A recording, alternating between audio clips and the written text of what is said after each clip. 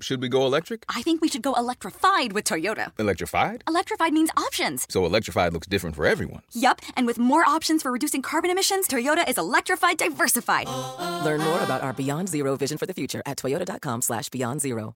Autumn presents Madison versus the Mob. Written by Jeffrey Rosen. James Madison traveled to Philadelphia in 1787 with Athens on his mind. He had spent the year before the Constitutional Convention reading 2 trunkfuls of books on the history of failed democracies sent to him from Paris by Thomas Jefferson. Madison was determined in drafting the Constitution to avoid the fate of those ancient and modern confederacies which he believed had succumbed to rule by demagogues and mobs.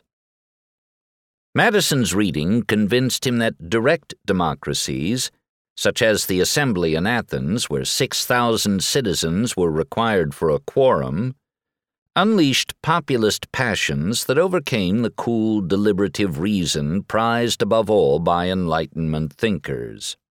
In all very numerous assemblies of whatever characters composed, passion never fails to wrest the scepter from reason, he argued in the Federalist Papers. The essays he wrote, along with Alexander Hamilton and John Jay, to build support for the ratification of the Constitution.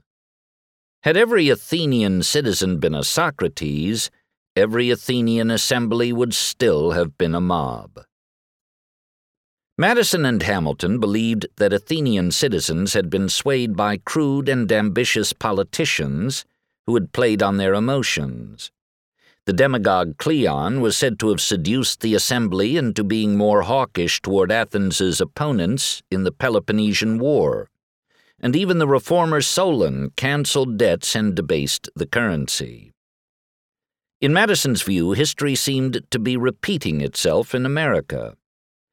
After the Revolutionary War, he had observed in Massachusetts a rage for paper money, for abolition of debts, for an equal division of property. That populist rage had led to Shays's Rebellion, which pitted a band of debtors against their creditors. Madison referred to impetuous mobs as factions, which he defined in Federalist No. 10 as a group united and actuated by some common impulse of passion or of interest, adverse to the rights of other citizens or to the permanent and aggregate interests of the community. Factions arise, he believed, when public opinion forms and spreads quickly, but they can dissolve if the public is given time and space to consider long-term interests rather than short-term gratification. To prevent factions from distorting public policy and threatening liberty, Madison resolved to exclude the people from a direct role in government. A pure democracy, by which I mean a society consisting of a small number of citizens who assemble and administer the government in person, can admit of no cure for the mischiefs of faction, Madison wrote in Federalist No. 10. The framers designed the American constitutional system not as a direct democracy, but as a representative republic where enlightened delegates of the people would serve the public good. They also built into the Constitution a series of cooling mechanisms intended to inhibit the formulation of passionate factions, to ensure that reasonable majorities would prevail. The people would directly elect the members of the House of Representatives, but the popular passions of the House would cool in the senatorial saucer, as George Washington purportedly called it. The Senate would comprise natural aristocrats chosen by state legislators rather than elected by the people. And rather than directly electing the chief executive, the people would vote for wise electors, that is, propertied white men, who would ultimately choose a president of the highest character and most discerning judgment. The separation of powers, meanwhile, would prevent any one branch of government from acquiring too much authority. The further division of power between the federal and state governments would ensure that none of the 3 branches of government could claim that it alone represented the people. According to classical theory, republics could exist only in relatively small territories where citizens knew one another personally and could assemble face to face. Plato would have capped the number of citizens capable of self-government at 5,040. Madison, however, thought Plato's small republic thesis was wrong. He believed that the ease of communication in small republics was precisely what had allowed hastily formed majorities to oppress minorities. Extend the sphere of a territory, Madison wrote, and you take in a greater variety of parties and interests. You make it less probable that a majority of the whole will have a common motive to invade the rights of other citizens. Or if such a common motive exists, it will be more difficult for all who feel it to discover their own strength and to act in unison with each other. Madison predicted that America's vast geography and large population would prevent passionate mobs from mobilizing. Their dangerous energy would burn out before it could inflame others. Of course, at the time of the country's founding, new media technologies, including what Madison called a circulation of newspapers through the entire body of the people, were already closing the communication gaps among the dispersed citizens of America. The popular press of the 18th and early 19th centuries was highly partisan. The National Gazette, where Madison himself published his thoughts on the media, was, since its founding in 1791, an organ of the Democratic-Republican Party and often viciously attacked the Federalists. But newspapers of the time were also platforms for elites to make thoughtful arguments at length. And Madison believed that the enlightened journalists he called the literati would ultimately promote the commerce of ideas. He had faith that citizens would take the time to read complicated arguments, including the essays that became the Federalist Papers, allowing level-headed reason to spread slowly across the new republic. James Madison died at Montpelier, his Virginia estate, in 1836, one of the few founding fathers to survive into the Democratic age of Andrew Jackson.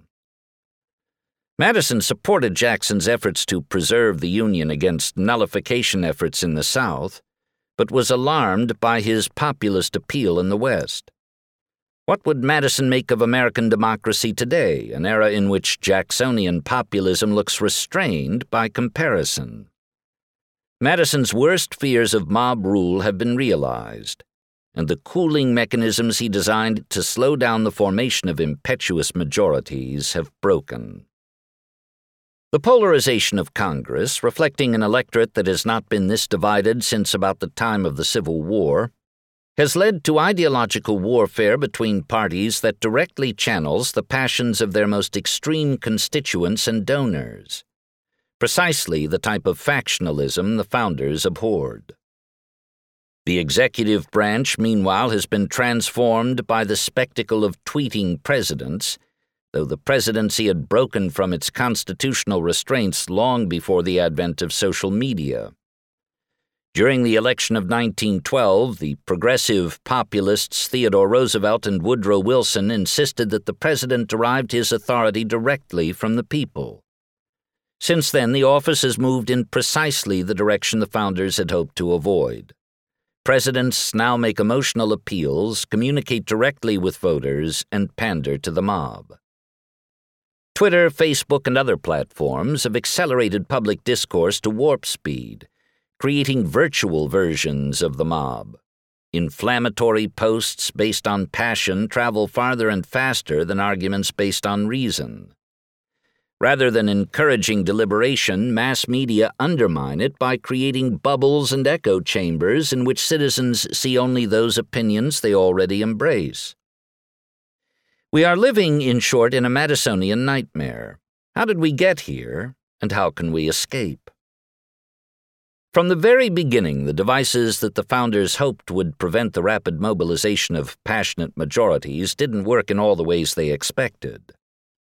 After the election of 1800, the Electoral College, envisioned as a group of independent sages, became little more than a rubber stamp for the presidential nominees of the newly emergent political parties. The founders' greatest failure of imagination was in not anticipating the rise of mass political parties.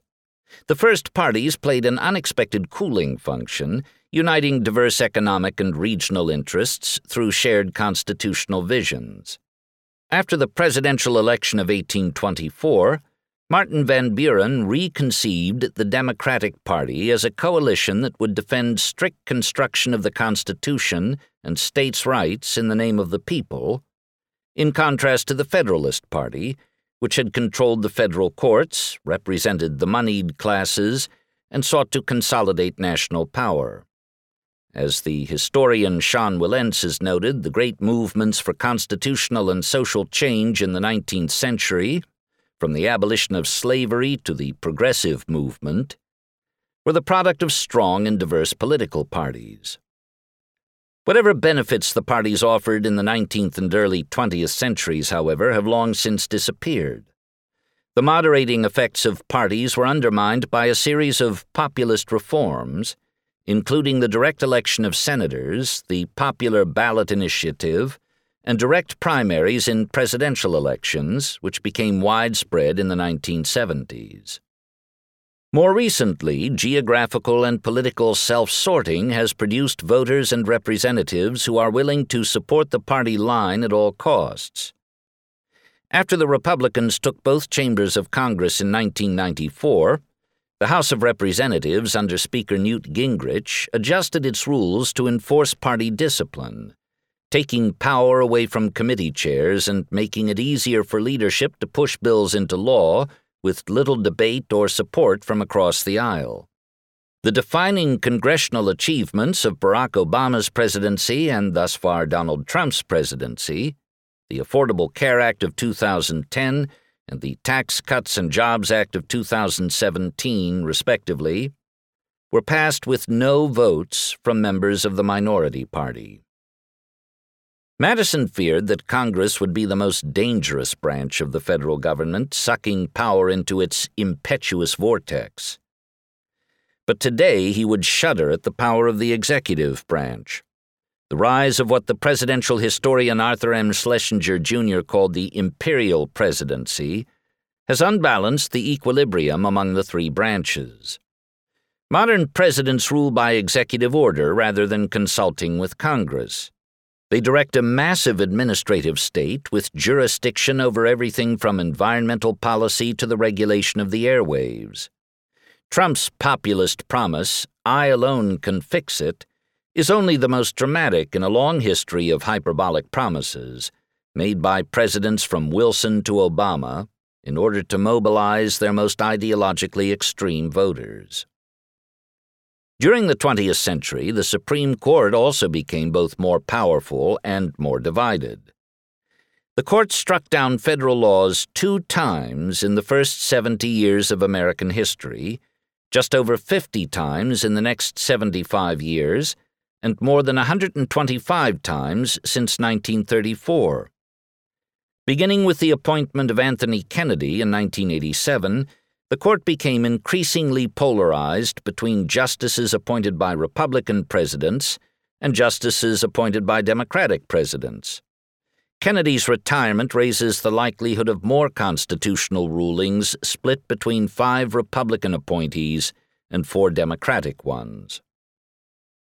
Exacerbating all this political antagonism is the development that might distress Madison the most: media polarization, which has allowed geographically dispersed citizens to isolate themselves into virtual factions, communicating only with like-minded individuals and reinforcing shared beliefs. Far from being a conduit for considered opinions by an educated elite, social media platforms spread misinformation and inflame partisan differences. Indeed, people on Facebook and Twitter are more likely to share inflammatory posts that appeal to emotion than intricate arguments based on reason. The passions, hyperpartisanship, and split-second decision-making that Madison feared from large concentrated groups meeting face-to-face have proved to be even more dangerous from exponentially larger dispersed groups that meet online. Is there any hope of resurrecting Madison's vision of majority rule based on reason rather than passion? Unless the Supreme Court reinterprets the First Amendment, allowing the government to require sites like Twitter and Facebook to suppress polarizing speech that falls short of intentional incitement to violence, an ill-advised and at the moment thankfully unlikely prospect, any efforts to encourage deliberation on those platforms will have to come from the platforms themselves. For the moment, they have adopted an unsatisfying mashup of American and European approaches to free speech. Mark Zuckerberg provoked controversy recently when he said Facebook wouldn't remove posts denying the existence of the Holocaust because determining the intent of the poster was impossible, but would continue to ban hate speech that the First Amendment protects. Still, some promising, if modest, fixes are on the horizon. Nathaniel Pursley, a professor at Stanford Law School who leads an independent commission that will examine the impact of Facebook on democracy, notes one step the company has taken to address the problem of clickbait, which lures users with sensational headlines. Articles that persuade many users to click previously appeared high on Facebook's news feed. The company now prioritizes those articles users have actually taken the time to read. But these and other solutions could have First Amendment implications. The democratic character of the Internet is itself posing a threat to democracy, and there's no clear solution to the problem, Pursley told me. Censorship, delay, demotion of information online, deterrence, and dilution of bad content all pose classic free speech problems, and everyone should be concerned at every step of the government regulatory parade. Of course, the Internet can empower democratic deliberation as well as threaten it, allowing dissenters to criticize the government in ways the founders desired. The Internet has also made American democracy more inclusive than it was in the founders' day, amplifying the voices of women, minorities, and other disadvantaged groups they excluded. And although our national politics is deadlocked by partisanship, compromise remains possible at the local level, where activism, often organized online, can lead to real change. Federalism remains the most robust and vibrant Madisonian cooling mechanism and continues to promote ideological diversity. At the moment, the combination of low voter turnout and ideological extremism has tended to favor very liberal or very conservative candidates in primaries. Thanks to safe districts created by geographic self-sorting and partisan gerrymandering, many of these extremists go on to win the general election. Today, all congressional Republicans fall to the right of the most conservative Democrat, and all congressional Democrats fall to the left of the most liberal Republican. In the 1960s, at times, 50% of the lawmakers overlapped ideologically. Voters in several states are experimenting with alternative primary systems that might elect more moderate representatives. California and Washington state have adopted a top two system, in which candidates from both parties compete in a nonpartisan primary, and the two candidates who get the most votes run against each other in the general election, even if they're from the same party. States, which Louis Brandeis called laboratories of democracy, are proving to be the most effective way to encourage deliberation at a time when Congress acts only along party lines. The best way of promoting a return to Madisonian principles, however, may be one Madison himself identified: constitutional education. In recent years, calls for more civic education have become something of a national refrain. But the framers themselves believed that the fate of the Republic depended on an educated citizenry. Drawing again on his studies of ancient republics, which taught that broad education of citizens was the best security against crafty and dangerous encroachments on the public liberty, Madison insisted that the rich should subsidize the education of the poor. To combat the power of factions, the founders believed the people had to be educated about the structures of government in particular. A popular government without popular information or the means of acquiring it is but a prologue to a farce or a tragedy, or perhaps both, Madison wrote in 1822, supporting the Kentucky legislature's plan of education embracing every class of citizens. In urging Congress to create a national university in 1796, George Washington said, "A primary object of such a national institution should be the education of our youth in the science of government." The civics half of the educational equation is crucial. Recent studies have suggested that higher education can polarize citizens rather than ensuring the rule of reason. Highly educated liberals become more liberal and highly educated conservatives more conservative. At the same time, the National Assessment of Educational Progress has found that citizens, whether liberal or conservative, who are educated about constitutional checks on direct democracy, such as an independent judiciary, are more likely to express trust in the courts and less likely to call for judicial impeachment or for overturning unpopular Supreme Court decisions. These are dangerous times. The percentage of people who say it is essential to live in a liberal democracy is plummeting everywhere from the United States to the Netherlands. Support for autocratic alternatives to democracy is especially high among young people. In 1788, Madison wrote that the best argument for adopting a Bill of Rights would be its influence on public opinion. As the political truths declared in the Bill of Rights become incorporated with the national sentiment, he concluded, they would counteract the impulses of interest and passion. Today, passion has gotten the better of us. The preservation of the Republic urgently requires imparting constitutional principles to a new generation and reviving Madisonian reason in an impetuous world. If you enjoyed this production, find the best long-form articles read aloud in the Autumn app, available now for iPhone.